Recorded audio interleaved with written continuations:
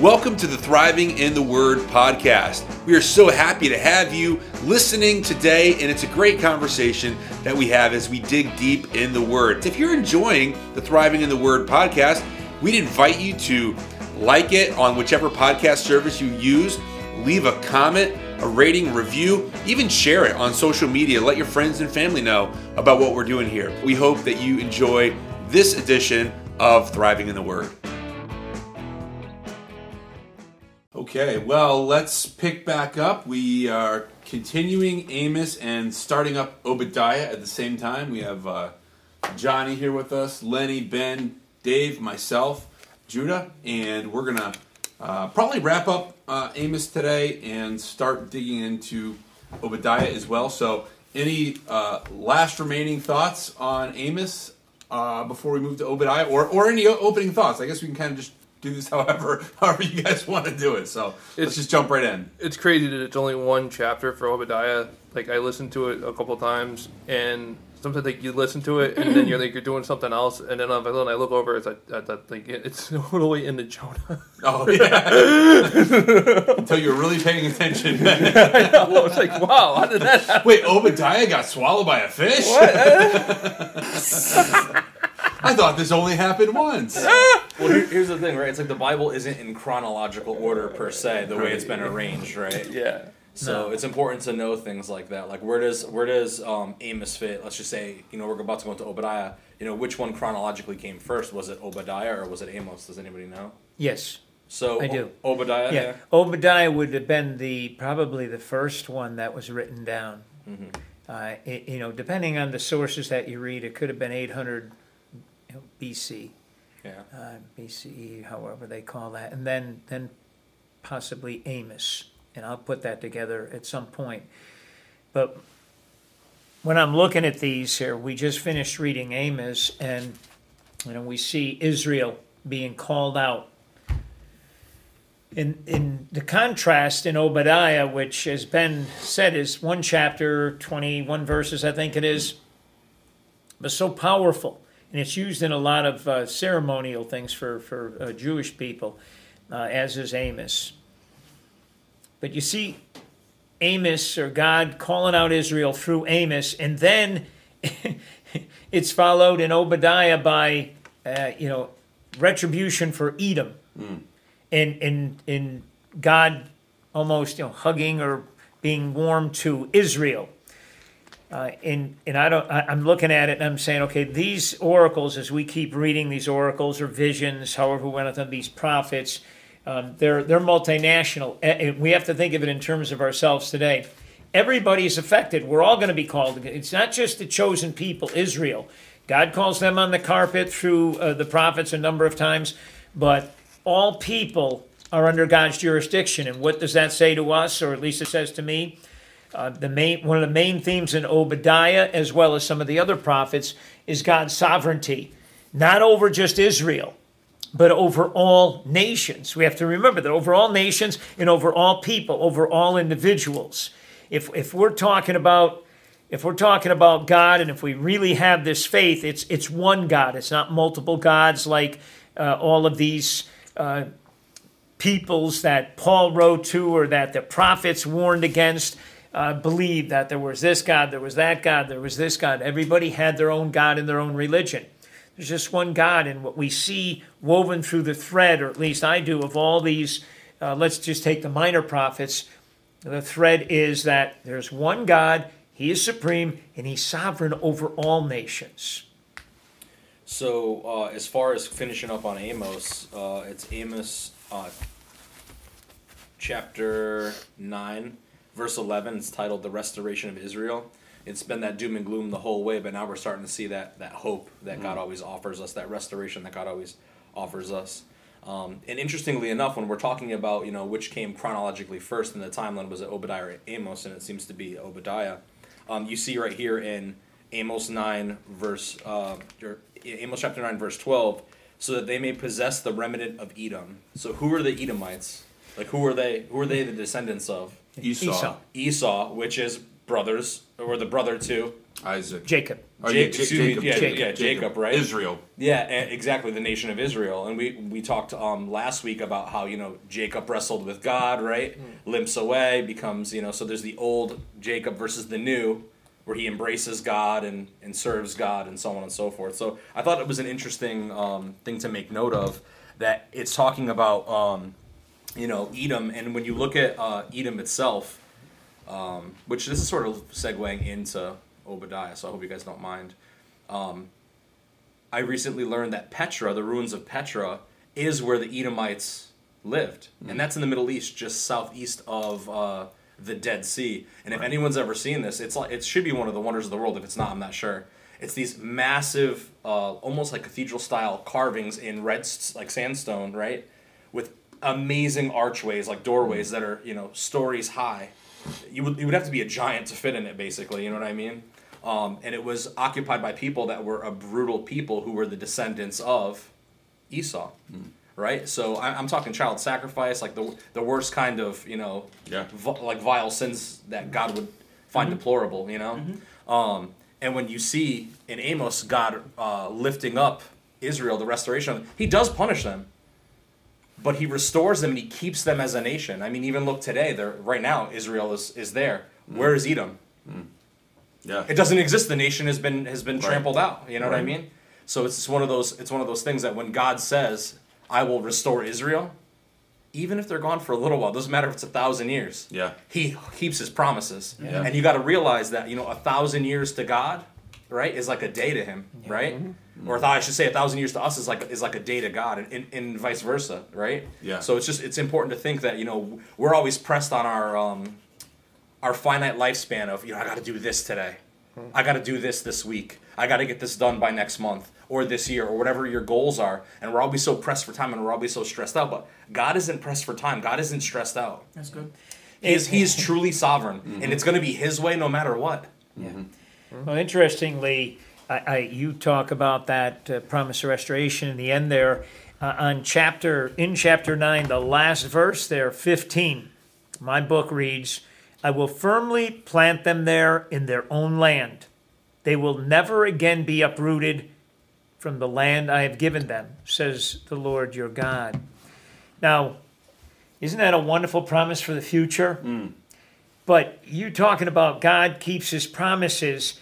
To me, if you read that, and I started thinking about it, and you go back to Genesis, that's the fulfillment of God's promise to Abraham. Absolutely. Right there. Sovereignty, That's the fulfillment of that promise. We read back in Genesis, and I won't go to those verses, but anybody that wants to do that, this is what God is speaking through Amos right here. You'll never be uprooted from the land I've given you again. I'll plant you there. In your own land. And this pertains to today as well with what we see right now. Obviously, the Israeli-Palestinian conflict, where you're seeing rockets launched in. It's one of those things that that Hamas essentially can't win. And I'm not on either side. I'm on Jesus' side, the side for peace.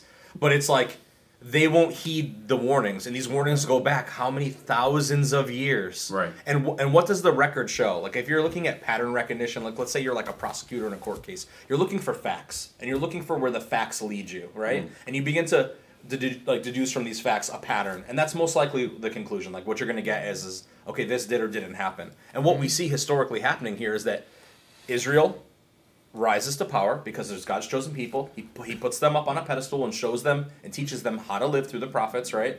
What they should be doing, how to human, essentially. And what do you see them getting corrupted? They get their pride, right? And the minute you become prideful, right, what happens? You're above everybody. You're looking down on everybody. And we know that pride is a sin to God, right? We know that when you exalt yourself that high, everyone else has to be that much lower. So how can you honor people? How can you honor God if you're looking down upon them? It's impossible. You can't, right? So I guess the point that I'm trying to make here is no matter what, God is going to take the Israelites and He's going to basically exalt them so that we can better understand who God is, right? And they're going to fail. And God's going to punish them for their failure, right? But He's also going to punish everybody else because they're not living a godly life, because they're not abiding in His word. right? And that, I think that's just an important lesson to take from this last part, chapter 9, right there in the end, where he says, I'm not going to uproot them again. So you could try to knock down Israel with all your evil and stuff like that, but it's not going to come to pass. They're God's chosen people for a reason, Even if they make mistakes, he's still going to restore them. Yeah, it is interesting how it mentions Edom here in verse 12. Israel will possess what is left of Edom. And kind of like what you were saying, Dave, is that Obadiah predates Amos. And so that almost verifies that what Obadiah was saying came about, because it talks at length about that. And obviously they were kind of, kind of neighboring. You had the Dead Sea that was there kind of between them, but it's just interesting how these things played out. And then again, these age-old conflicts, Edom and Israel, and all the Ishmaelite descendants in Israel. And it's like we see that stuff, remnants of that. Yeah, we don't have Edomites, but we certainly still have the conflict, of these these other civilizations that are still battling over these pieces of land and whatnot. But like you say, God, if God is for you, who can be against you? Yeah. And we see that all throughout history, how God has shown his favor on his people because of the promises that he has given them. So the connection is unmistakable. The more we read the Bible, the more we're involved in this study here, it allows me to continue to research this deep. The connection is unmistakable, meaning, let's just take Amos. We can take all of them, but we take Amos in Israel has had fallen into a false sense of security because of pride, as Johnny mentioned, and as we've mentioned. So there was a slide away from God into national decline and decay. And then we go into Obadiah talking about Edom and what caused their downfall. The same thing, pride. They thought that because they were in, as John said, the rocks, Petra, which means rock. That's the current name today, and it is a beautiful place. It's one of the places I want to visit. I haven't visited. They were in mountains that they thought were impenetrable, that they couldn't, and they had pride because of it. They said, no, nobody. Our fortress is a place where nobody could get into. We can't be harmed, and they had this pride and arrogance. So from Israel to Edom and to any other country, here is the connection again. That thread that I'm talking about. And the connection is pride, which I think is the worst of sins. Yeah. I know in the Bible it says, it's not money is the root of all evil. What is this? The love of money is the root of all evil. I think it's pride. But why do you love money? That comes out of it's all based in pride. Ultimately, that's what I'm saying. And what Obadiah is saying in here, in his 21 verses, is that the moral life that's demanded by God of Israel, it's demanded by God of all nations. Of all people. You're all God's children, essentially. It's universal. It's applicable to all nations and all peoples. It's not just, he's just saying Israel has to be moral, so he's then after them. If they didn't do anything, when they slid away from him, he brought ruin and destruction upon them, and then he restored them, and it happened again. No, it's for everybody. From what I can see, as you keep reading this thread here, God can cause destruction not only, he uses any and all nations to accomplish his divine purpose. That's the basic. You mentioned Petra, and you mentioned how it was this impenetrable fortress, right? And the way I saw it is, it's basically like these sheer cliffs with a small crack in it. At some points, you could stretch out your arms and you could touch both sides of the wall. That's how narrow this channel is. So it's a bottleneck to get into a great opening that leads to a giant mountain. So it really is like there's only one way in and one way out. Sure. Because you're surrounded by these massive mountains and cliffs, right? So it's interesting to think that it doesn't matter how small that bottleneck is, God fits in there. Right? That doesn't stop God, right? So if you look at the Edomites, right, and let's say you look at Amos and Obadiah, what do Amos and Obadiah have in common? They're both warning nations, right? And they're both people that recognize how big God is, right? And I recently saw this online, and it's a story where a father is talking to his son, and the son says, how big is God, right? And you guys may have heard this before, but he says, how big is God? And the father takes his boy, and he points up to a plane up in the sky, and he says, you see that plane way up there in the sky? that's how big God is, right? And the boy's like looking up, and it's like the size of an ant, you know? He's like, well, that's pretty small, Dad.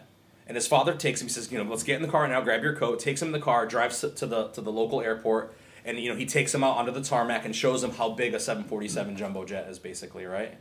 And it clicks in the boy's mind. It's like Obadiah and Amos are close to God, so they see how massive he is. But the Edomites, they're so far from God that it's not even on their radar. And I think that reflects deeply on our own lives. Like, are you spending, your days with God, in His Word, with Jesus? Do you feel the Holy Spirit in your life? Do you feel God moving? Or is God so far away from you that you don't feel Him move in your life?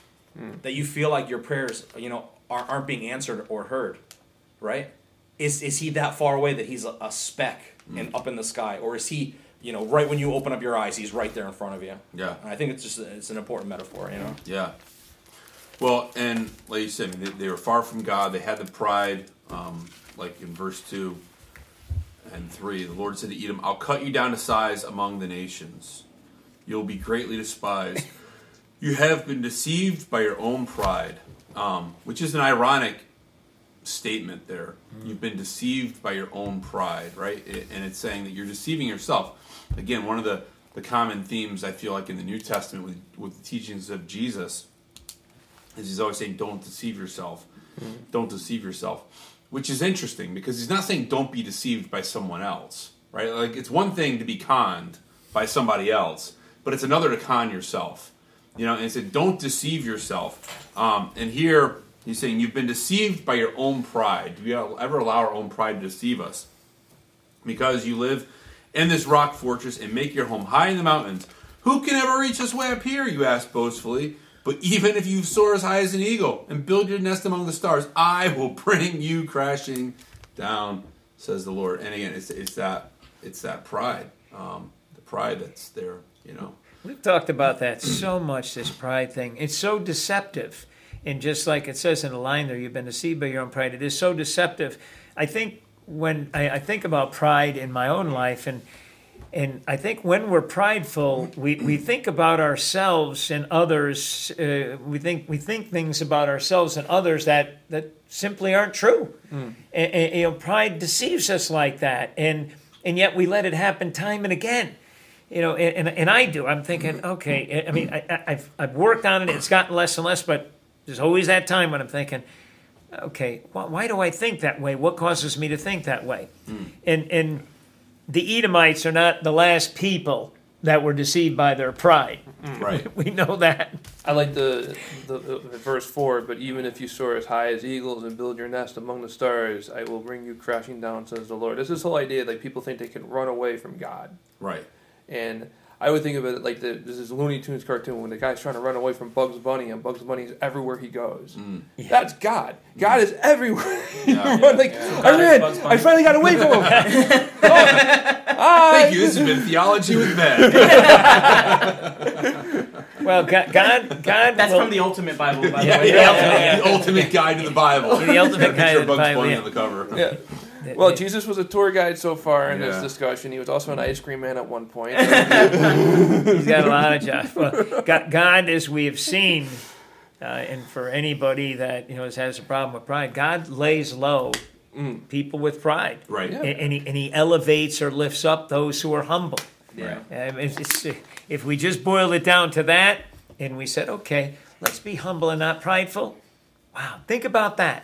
Think about the change that would have on your own life and on everybody else's lives. And if we all did that, we're more humble and much less prideful. What kind of world would that be? Right. Obadiah verses 5 through 7. If thieves came at night and robbed you, what a disaster awaits you. They would not take everything. Those who harvest grapes will leave a few for the poor. But your enemies will wipe you out completely. Every nook and cranny of Edom will be searched and looted. Every treasure will be found and taken. All your allies will turn against you. They will help to chase you from your land. They will promise you peace while plotting to deceive and destroy you. Your trusted friends will set traps for you, and you won't even know about it. The corrupted self-indulgence of life won't get you anywhere fast.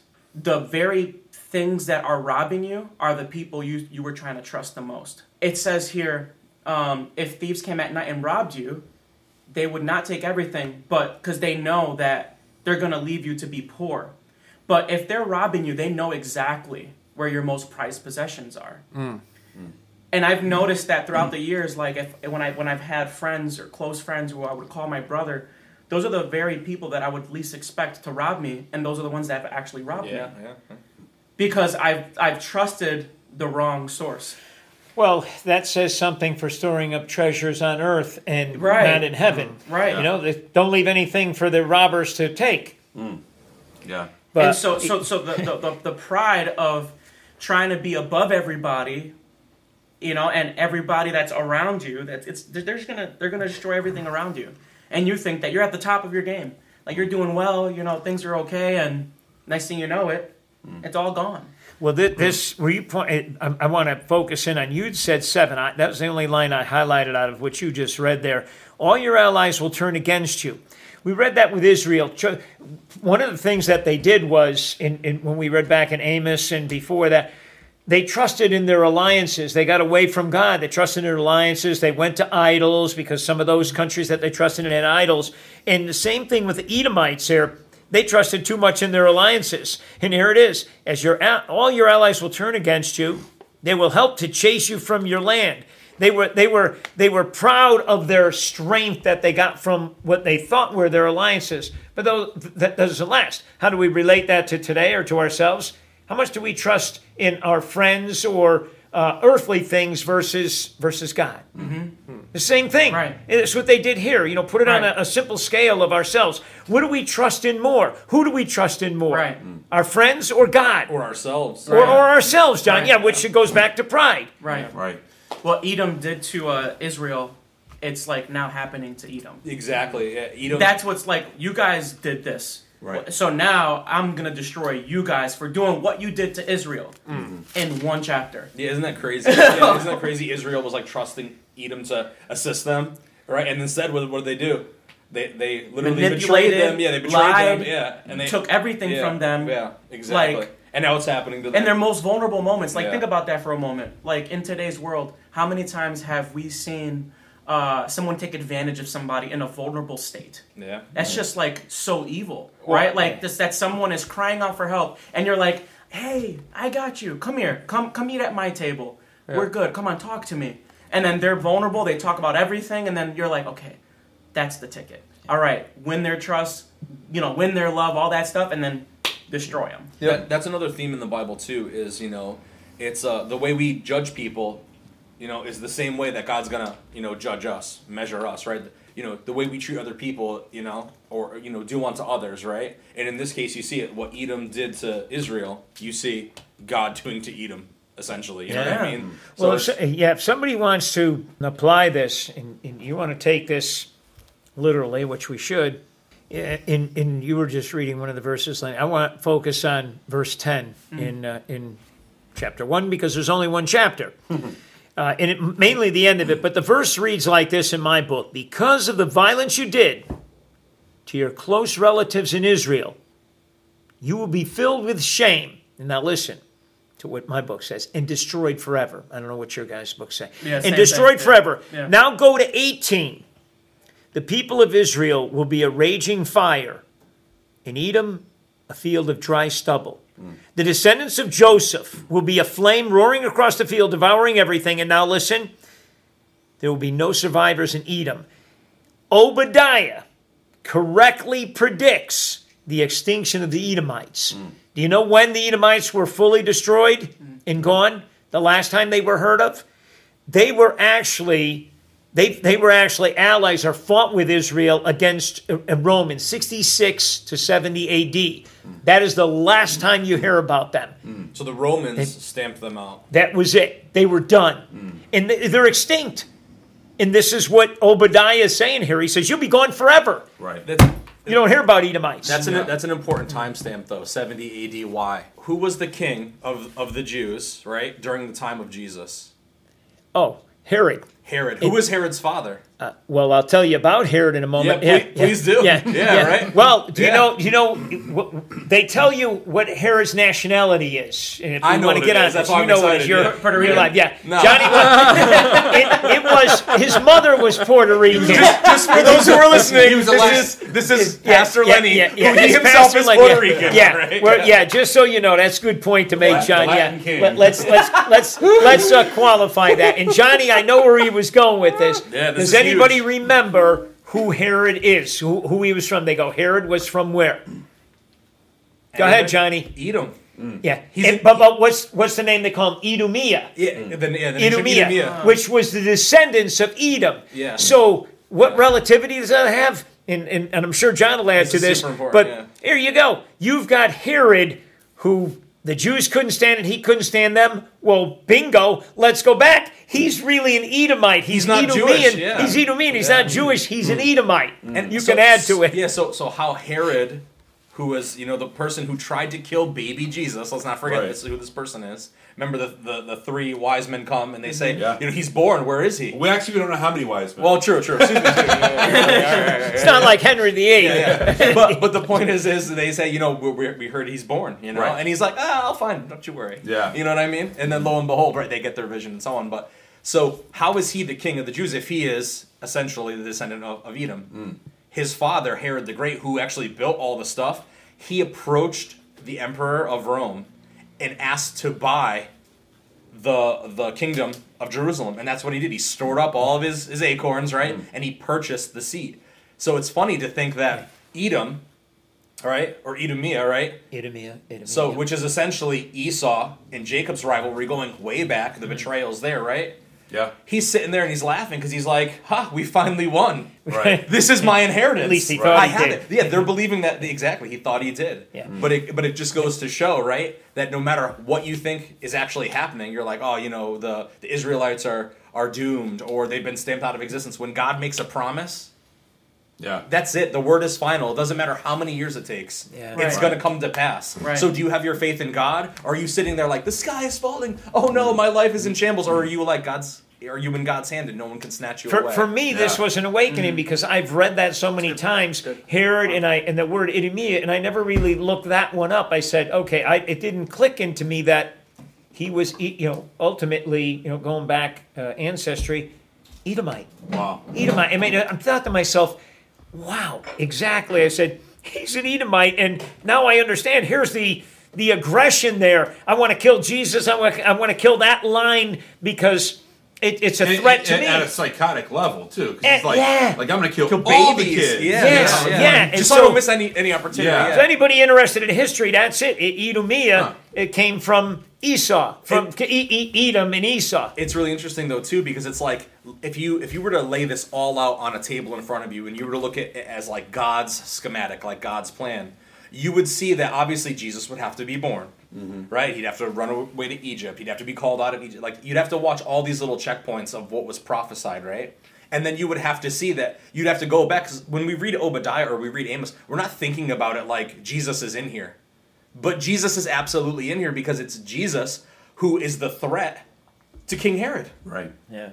So when Jesus, the true King of Kings, Lord of Lords, right, the true King of the Jews, like literally they mocked him, when they crucified him and killed him, right? They said King of the Jews, right?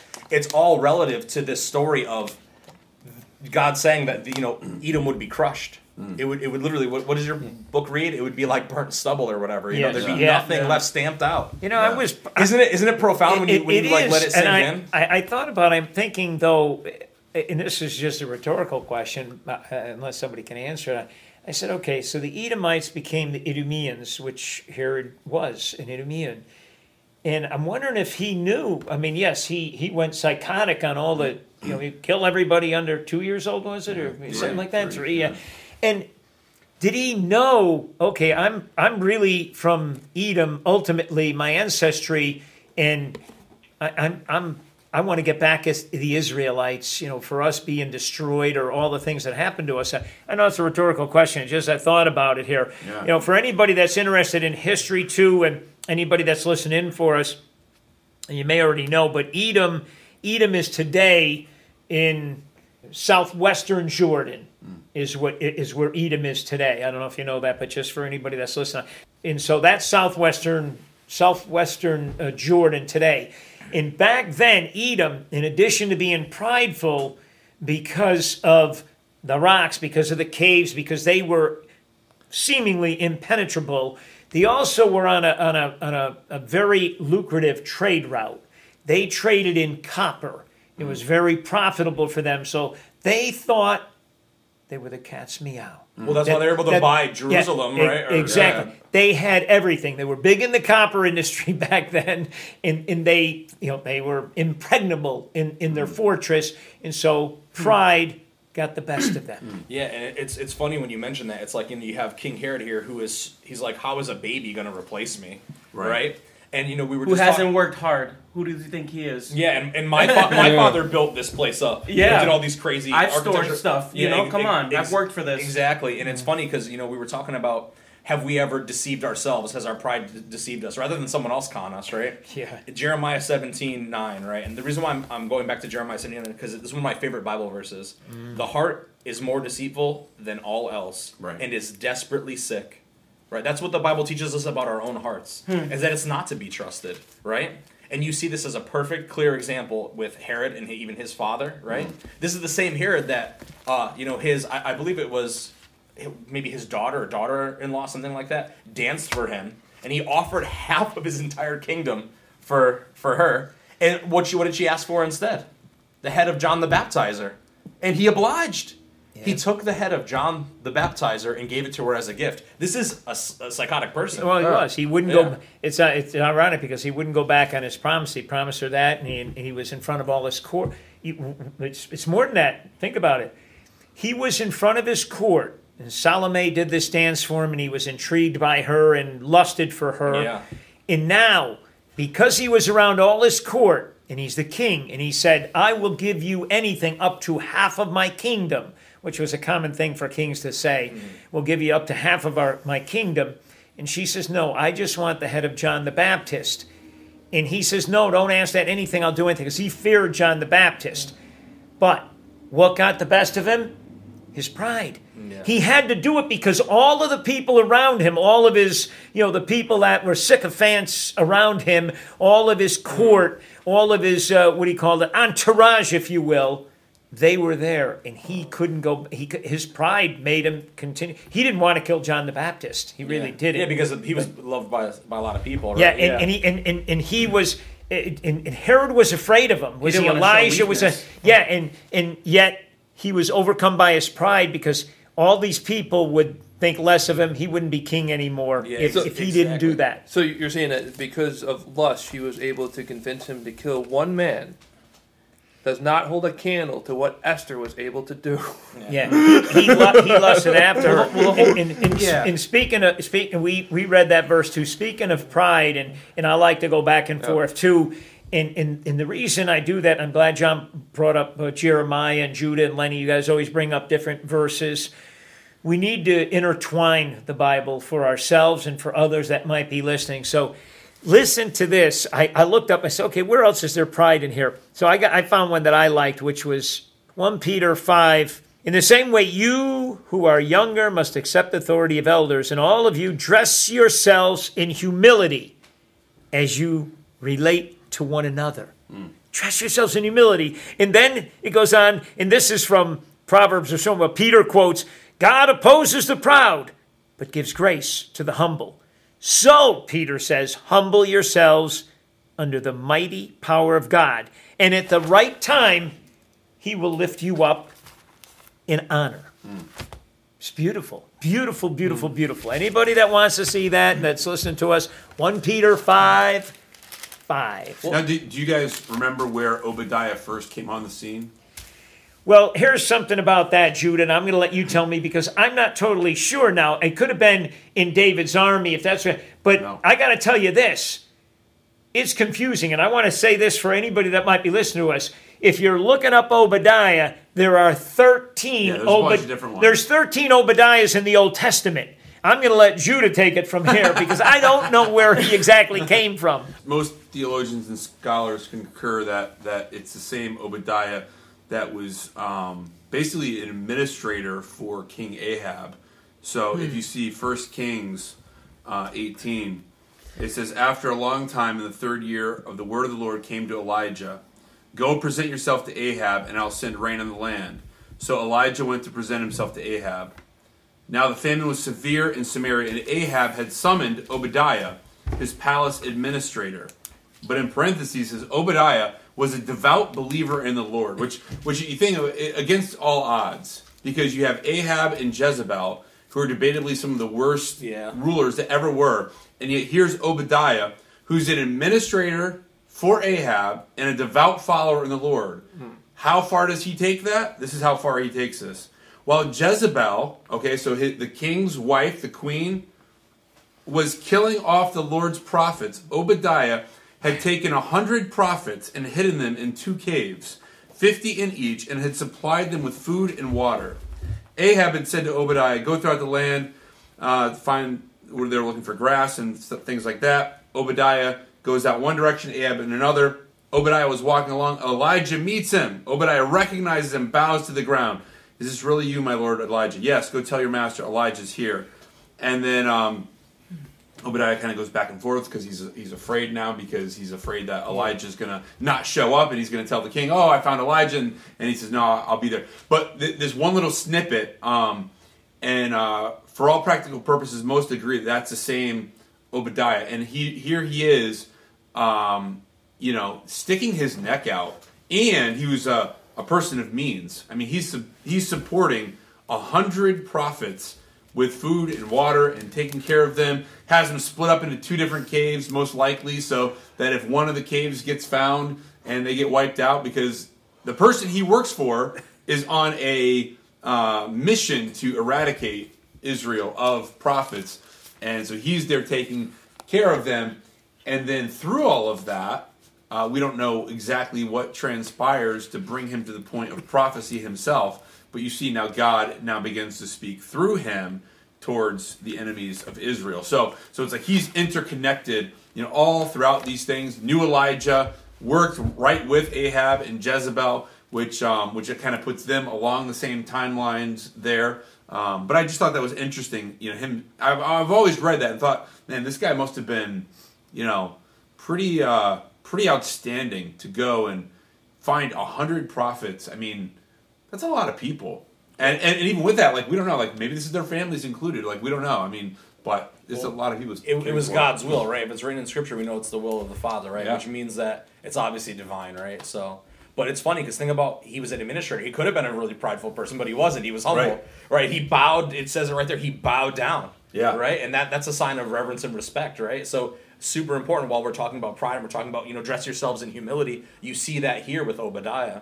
One of the things that I wanted to mention is when we talk about pride, we look at it as a sin because it's evil, right? And who is the evil one? What does the Our Father pray? It says, "And deliver us from the evil one," right? Mm-hmm. If pride is evil, now I'm just going to read from John 8, verse 44, but only a little segment of it. He was a murderer, he was a liar and a murderer from the beginning, right? Who is that? That's the Satan, that's the devil, right? Mm-hmm. So if the evil one, pride, evil, lying, deceit, heart, deception, you guys with me here? And then when the Bible tells us that our own flesh is one of our enemies, right? The world is our enemy and the Satan is our enemy. If our heart is deceitful, it's all connected. It's like our actual bodies, our own lustful thoughts, our own, our lust for power, our lust for money, our lust for material possessions. Our lust for lust. Yeah. What brought the fall of mankind? Yeah, pride. In the garden. Evil. It's like it was pride. It was pride. Because the serpent says to him, "Eat this, you won't die, you're going to be like God." Yeah. Okay, great, I want to be like God. Why was Lucifer cast out of heaven? Because of pride. Even going He's back, like, You wanted a kingdom? Here, I gave you a kingdom. That's what I would go back even before the fall, is to what you just said, Judah, to Lucifer, to Satan. As you started to say, John, again, hey, think about it. Okay, why? Why did he get cast out? As Judah said, pride. And I think about it, again, we talk about this so much. What's the major barrier between us and God? Pride. Absolutely. Pride. It's all a connected to major evil, barrier. yeah. It's all connected, but it's this thing called pride. And that is the major barrier. If we could, as I said before, if we could divest ourselves of pride totally, or as I ask God every day, strip me of my pride, all of it. If we could do that, we would be humble. Well, and there would be no barrier. As I've said before, it's a root sin. Every other sin stems out of pride. Every single one. And it's sin that divides us from God, separates us from God. But because what does God say? We see this in the scriptures. Says God resists the proud. It doesn't say that He resists the sexually immoral, because we see the woman caught in the act of adultery. We see Rahab. We see David. We see all these people. Yeah, Jezebel. Yeah, well, she got eaten by dogs. But but we see murderers. We see liars. We see all these things. It says God resists the proud, but He gives grace to the humble. Because pride, like I said, is the number one thing that keeps us away from God. Pride is the fuel that drives us to sin, right? Because of my pride, now I will do this. Because of my pride, I will lie. Because of my pride, I will, hate. I will murder. I will steal. I will do whatever. And it's like that root issue, it keeps rearing its ugly head. And it's like there's a few themes that I think are consistent throughout the entirety of Scripture. One is God's love, mercy, and forgiveness, and the other is man's infinite capacity to live in pride and sin. Yeah. But again, it's one and the same, because again, pride trips that. But just imagine if we were able to let go of pride completely.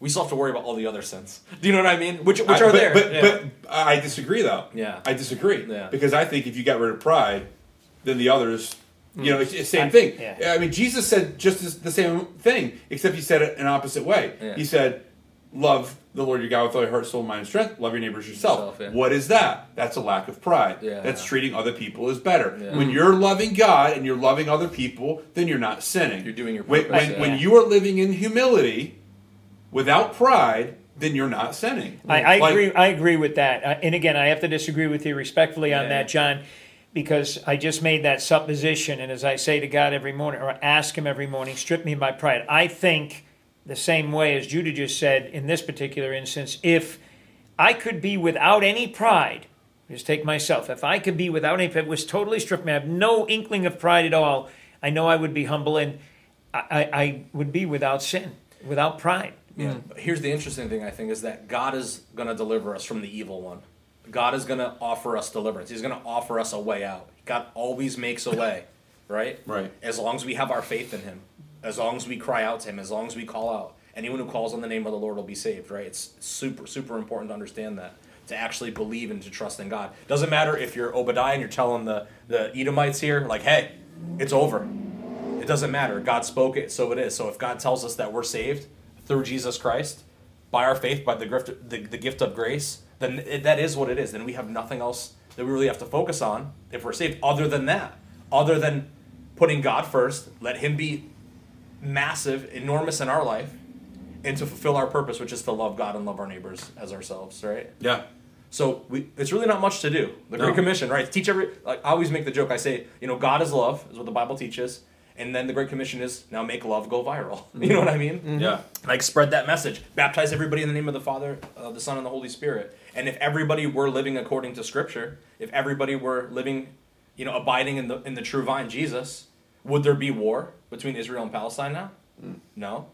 Would there be any kind of petty theft or crimes? No. Would there be any violence? No. Why?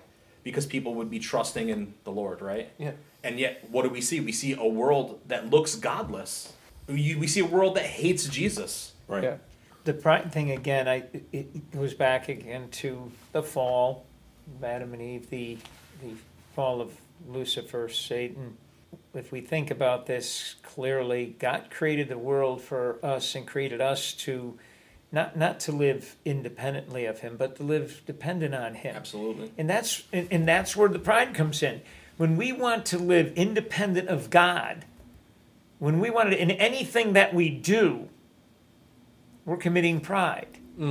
We're committing. We're saying we don't need you. We're committing a sin of pride. Exactly, John. He's saying that we don't need God, and God didn't create us for that. He created us to be dependent on Him. He wants us to be dependent on Him. He's the best father ever. Yeah. Well, and it all revolves around that, because again, it's Jesus said, "What if anyone that wants to follow me must deny themselves, take up the cross, Right. and follow me." Right. What is denying yourself? That's an act of humility. Yeah. And whenever I put myself up above anything or anyone else, now that's where sin enters the picture. And the reality of it is, it's like with sin, with all these things, it's like there's this idea that people have, oh, the devil made me do it, or oh, I was tempted, but they fail to realize where temptation even comes from, right? Where does temptation come from? Where does temptation come from? Everybody says the devil, but it doesn't. From our hearts. I mean, like for you guys are all younger, but Flip Wilson, the devil made me do it. Yeah. It's our own sinful desire. Right. It's in James. Yeah. Yeah, and James says, we're tempted when we are lured away by our own sinful desires and enticed. And I think that the devil probably looks around at most people and be like, I don't even have to do anything. like you're messing up your own life all on your own. Like, it's like you're doing a good enough job just pursuing your own selfish thing, because as long as we have that selfish tendencies, that pride in our heart, it will lead us down a pathway to destruction, because pride comes before destruction. God resists the proud, but he gives grace to the humble. Talks all about a haughty spirit, and pride, all these things. And here we see this with Israel and Amos. You were proud. You had all the money. You did all this stuff. You were proud. You thought you were, the greatest thing in the world. And so I'm going to cut you down to size. Oh, Edom, you live in the mountains. You think you're so tough. You think you're so awesome. Going to bring you down to size. United States of America, Judah, Johnny, Dave, it's like, oh, you think you're all, well, I'm going to bring you down to size, because we have this God complex where we think that we are, the be all end all. We are the greatest thing in my universe. And as long as we are taking up the role of God, and we are going to be at odds with the one true living God. If all the scholars are right, and Obadiah is the same Obadiah from, what's the king's name? Ahab? Ahab, yeah. Ahab and Jezebel, right? He has seen this type of hubris his entire administration, his entire life probably, right? Yeah. And to bring this full circle back to Obadiah, which is this, this one book, the 21 verses, that's exactly what God is doing here. He's saying, look at what I can do with someone who wraps themselves in humility. Right. They're allowed to be the mouthpiece of God. And now let's see the other side of that coin. A proud nation, a murderous nation, a wealthy nation, a prideful nation, a lustful nation, right? Yep. A nation full of injustice, right? Brought down. Yeah. This book is short, but that's exactly what we see here, is that overall, no matter whatever God says, that's how it's going to be. He's completely sovereign, no matter what the timeline is with Jesus and everything else, King Herod and all this stuff. If he says it, it's going to happen. And that theme of the Bible, that pride comes before the fall, and the Scripture teaches. For folks who want to get into the Bible and you want to read something short, read Obadiah. 21 verses, but read it a lot and delve into it, because there is so much said in here. To use one of Judah's favorite expressions, it's jam-packed. Jam-packed with a lot. And here's another thing about it. When we get to the end of this, 15 through 21, verses 15 through 21. We need to pay attention to this. Everybody needs to pay attention to this. This is the subtitle of my book is Edom is destroyed and Israel is restored. There will come a time, and we have talked about this in our Bible study and other books. There will come a time when there is no more chance, there is no more opportunity, there is no more room for repentance. God is done, and you will be destroyed. And that's what he does here. If you read this is why I looked at it, I go, okay, this is serious. He says, the day is near when I, the Lord, will judge all godless nations. In that verse, 15 alone, I don't know if you guys picked up on it, is a hinge verse. Mm-hmm. He's talking about Edom all this time. And now, for the first time, he says it shifts. It's a hinge verse. He says all godless nations, not just Edom. There's a time when there's no more room for repentance. All that you've done to Israel will be done to you. And I'm not going to read all of this here, but he goes on right through 21. This is what's going to happen. Israel will be restored, but all of you nations, not just Edom now.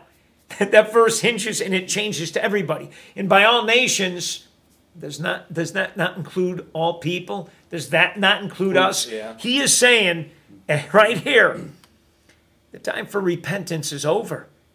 God's done. I'm going to destroy. You know, it's like, how do you reconcile that? How do you reconcile that all throughout history, you know, Hebrew, Jewish, Israelites, right? All throughout history have been what? Tried to be extinguished through war, captured, put into servitude or slavery. Think about the Holocaust, right? And what did God say? I'm going to put them in their land, and they're not going to be uprooted. How do you reconcile that when there's a nation like Edom who's at the crossroads between Europe and Africa and Asia? I mean, like you said, they were a wealthy nation. You look at them; they're doing great. You know, they have all the finest, silk garb and clothing, right? They have the greatest camels. You know, they have great wine. They have great spices. They're along the major highways, right? Thriving. Thriving. They're a first world nation in by those standards. Yeah. So much to the point that they even buy the holy city. Right? And then how do you reconcile that nation truly is extinguished because God spoke it, and the Israelites who've been scattered across the world, right, are back where they're supposed to be. It's just more proof of God in our modern day society, you know. Yeah. To me, it's just another breathtaking proof, you know. Well, it's like verse 17, but Jerusalem will become a refuge to those who escape. It'll be a holy place. People of Israel will come back and reclaim their inheritance. And we've seen that play out several times. But how it's like, and even the tensions in the Middle East now is all around that verse about the people of Israel reclaiming their inheritance. And there can be wars, and again, I mean, we're not going to try to take sides on this because that's not our goal here. But when you fight against a prophecy of God, you're doomed to fail. You're going to lose. It's like... Even if it looks like you're doing well, even if it looks like you're thriving, you're winning. Right. I'm not worried. Yeah. Right, well, because if you think about it, on all accounts, throughout history, Israel's not been the most prosperous country. There's always been the Romans, the Assyrians, the Babylonians, the Edomites, Babylonians. It's like you name Egyptians, it, and yet they've outlasted, and they've still been there because God had His hand on. Well, one last final thought on this whole pride thing as I was kind of reflecting on it. You read through Chronicles, 1st and Chronicles, 1st and 2nd Kings, all the Old Testament, all the New Testament for that matter. And my challenge is name one king, ruler, or leader that was full of pride that God exalted and used. And you can't. Because every single time they were full of pride and exalted themselves. Can't be used.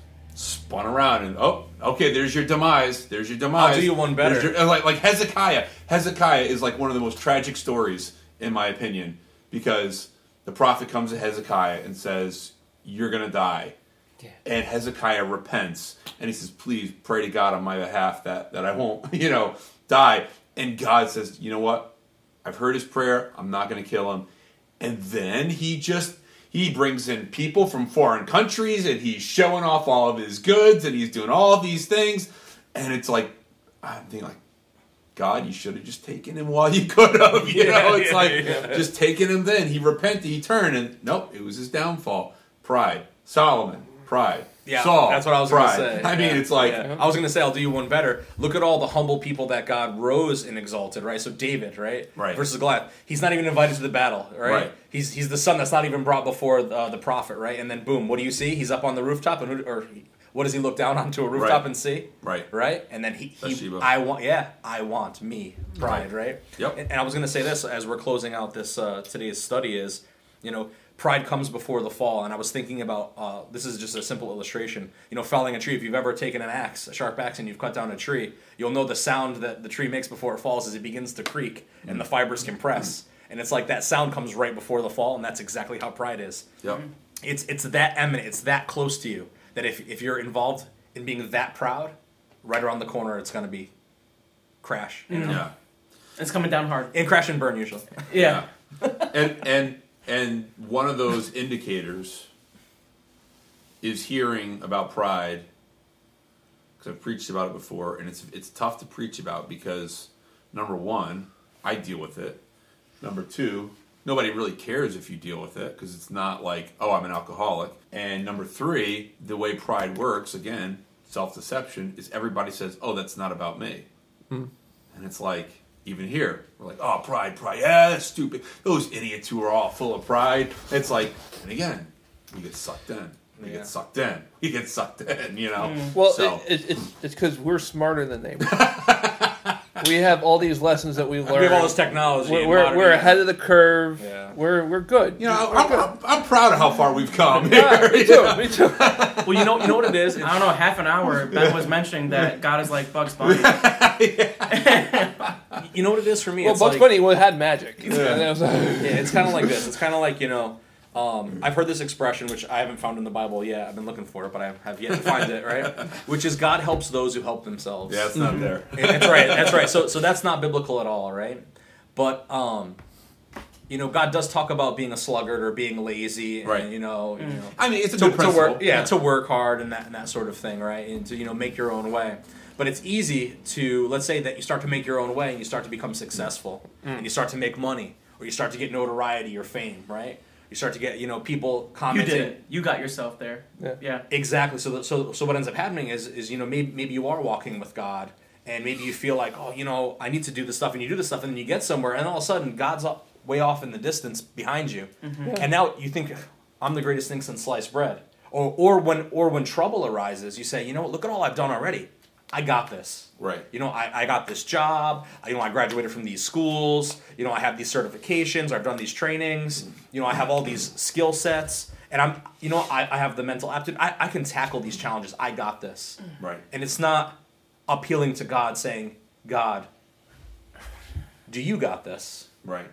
Can you help me with this? And bringing him into our lives, into our hearts, you know? Do we leave him on the back burner because we have it all figured out? Or is he the first place that we go to? Whether there's trouble or there's not trouble. Are we always giving him thanksgiving? Yeah. Are we always, you know, praising his name, you know? Well, you know, one final thought on humility and things like that is that humility is neutral. Humility is something in the middle. In other words, if you're walking a tightrope, you can fall off on either side. And it's humility is neutral. It's zero. It's not negative. It's not positive. It's neutral. And what I mean by that is like, well, on one side, okay, Johnny, you're a tattoo artist, right? So you could take pride in that, in the fact that you're you know, a tattoo artist and you've been successful and whatever. And I could argue, well, who gave you the ability to be creative? Yeah. Who gave you your hands for crying out loud? Eyes, yeah. You know, or your eyes, your ability to see, your ability to do these. Okay, so now that brings you back to neutral. Well, we can go too far and be like, well, you know what? It's not me. It's just God. I'm just a worthless piece of crap. And now we've gone negative. And when you go negative, that's also fueled by pride, because now it's all about me, and it's all about, you know, it's like, well now, okay, well, I'm gonna resist this. So I'm gonna be humble. I'm so humble. See, I'm not humble. I don't brag about my stuff. I'm this, I'm that, and I'm just a worthless piece of junk. You know, because you know it's like, no, humility is neutral. Humility is like, look, God's given me a talent. I've taken that talent. I've practiced. I've worked at my craft, and I've become good at what I. You know, it's not. I didn't squander it. Right. I mean, because to me, like, well, I'm not good at all. It's like we downplay. It's like no.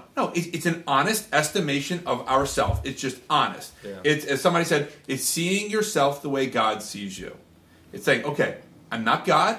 I'm not amazing. I'm not this and that. But He's given me gifts, talents, and abilities, and I've used them for His glory, and I've done well with it. I'm not going to allow that to get me into pride, but I'm also not going to go into false humility either, because that becomes, you know, a slippery path on the other side. So, anyhow, let's leave it there for right now. You know, Obadiah was nice and short, to the point, but let's move on to Jonah. Another minor prophet, but man, what a major impact. So we're going to go through the book of Jonah, 4 chapters. We're going to read through this, I don't know, I'd say 7 times. I mean, let's. I'm not going to Jonah. Yeah, you're not going to Jonah. I'm not going. I'm not going. Jonah had no pride at all, I'm sure. So as he sits back and waits for Nineveh to be destroyed. Exactly. So let's read through Jonah. We'll come back next week and discuss what God speaks to us through that. Well, we hope that you enjoyed our discussion today on the Thriving in the Word podcast. We'd invite you to leave a rating or a review wherever you're listening to this podcast. Also consider sharing it on social media. We can't wait to be back together with you at the Thriving in the Word podcast.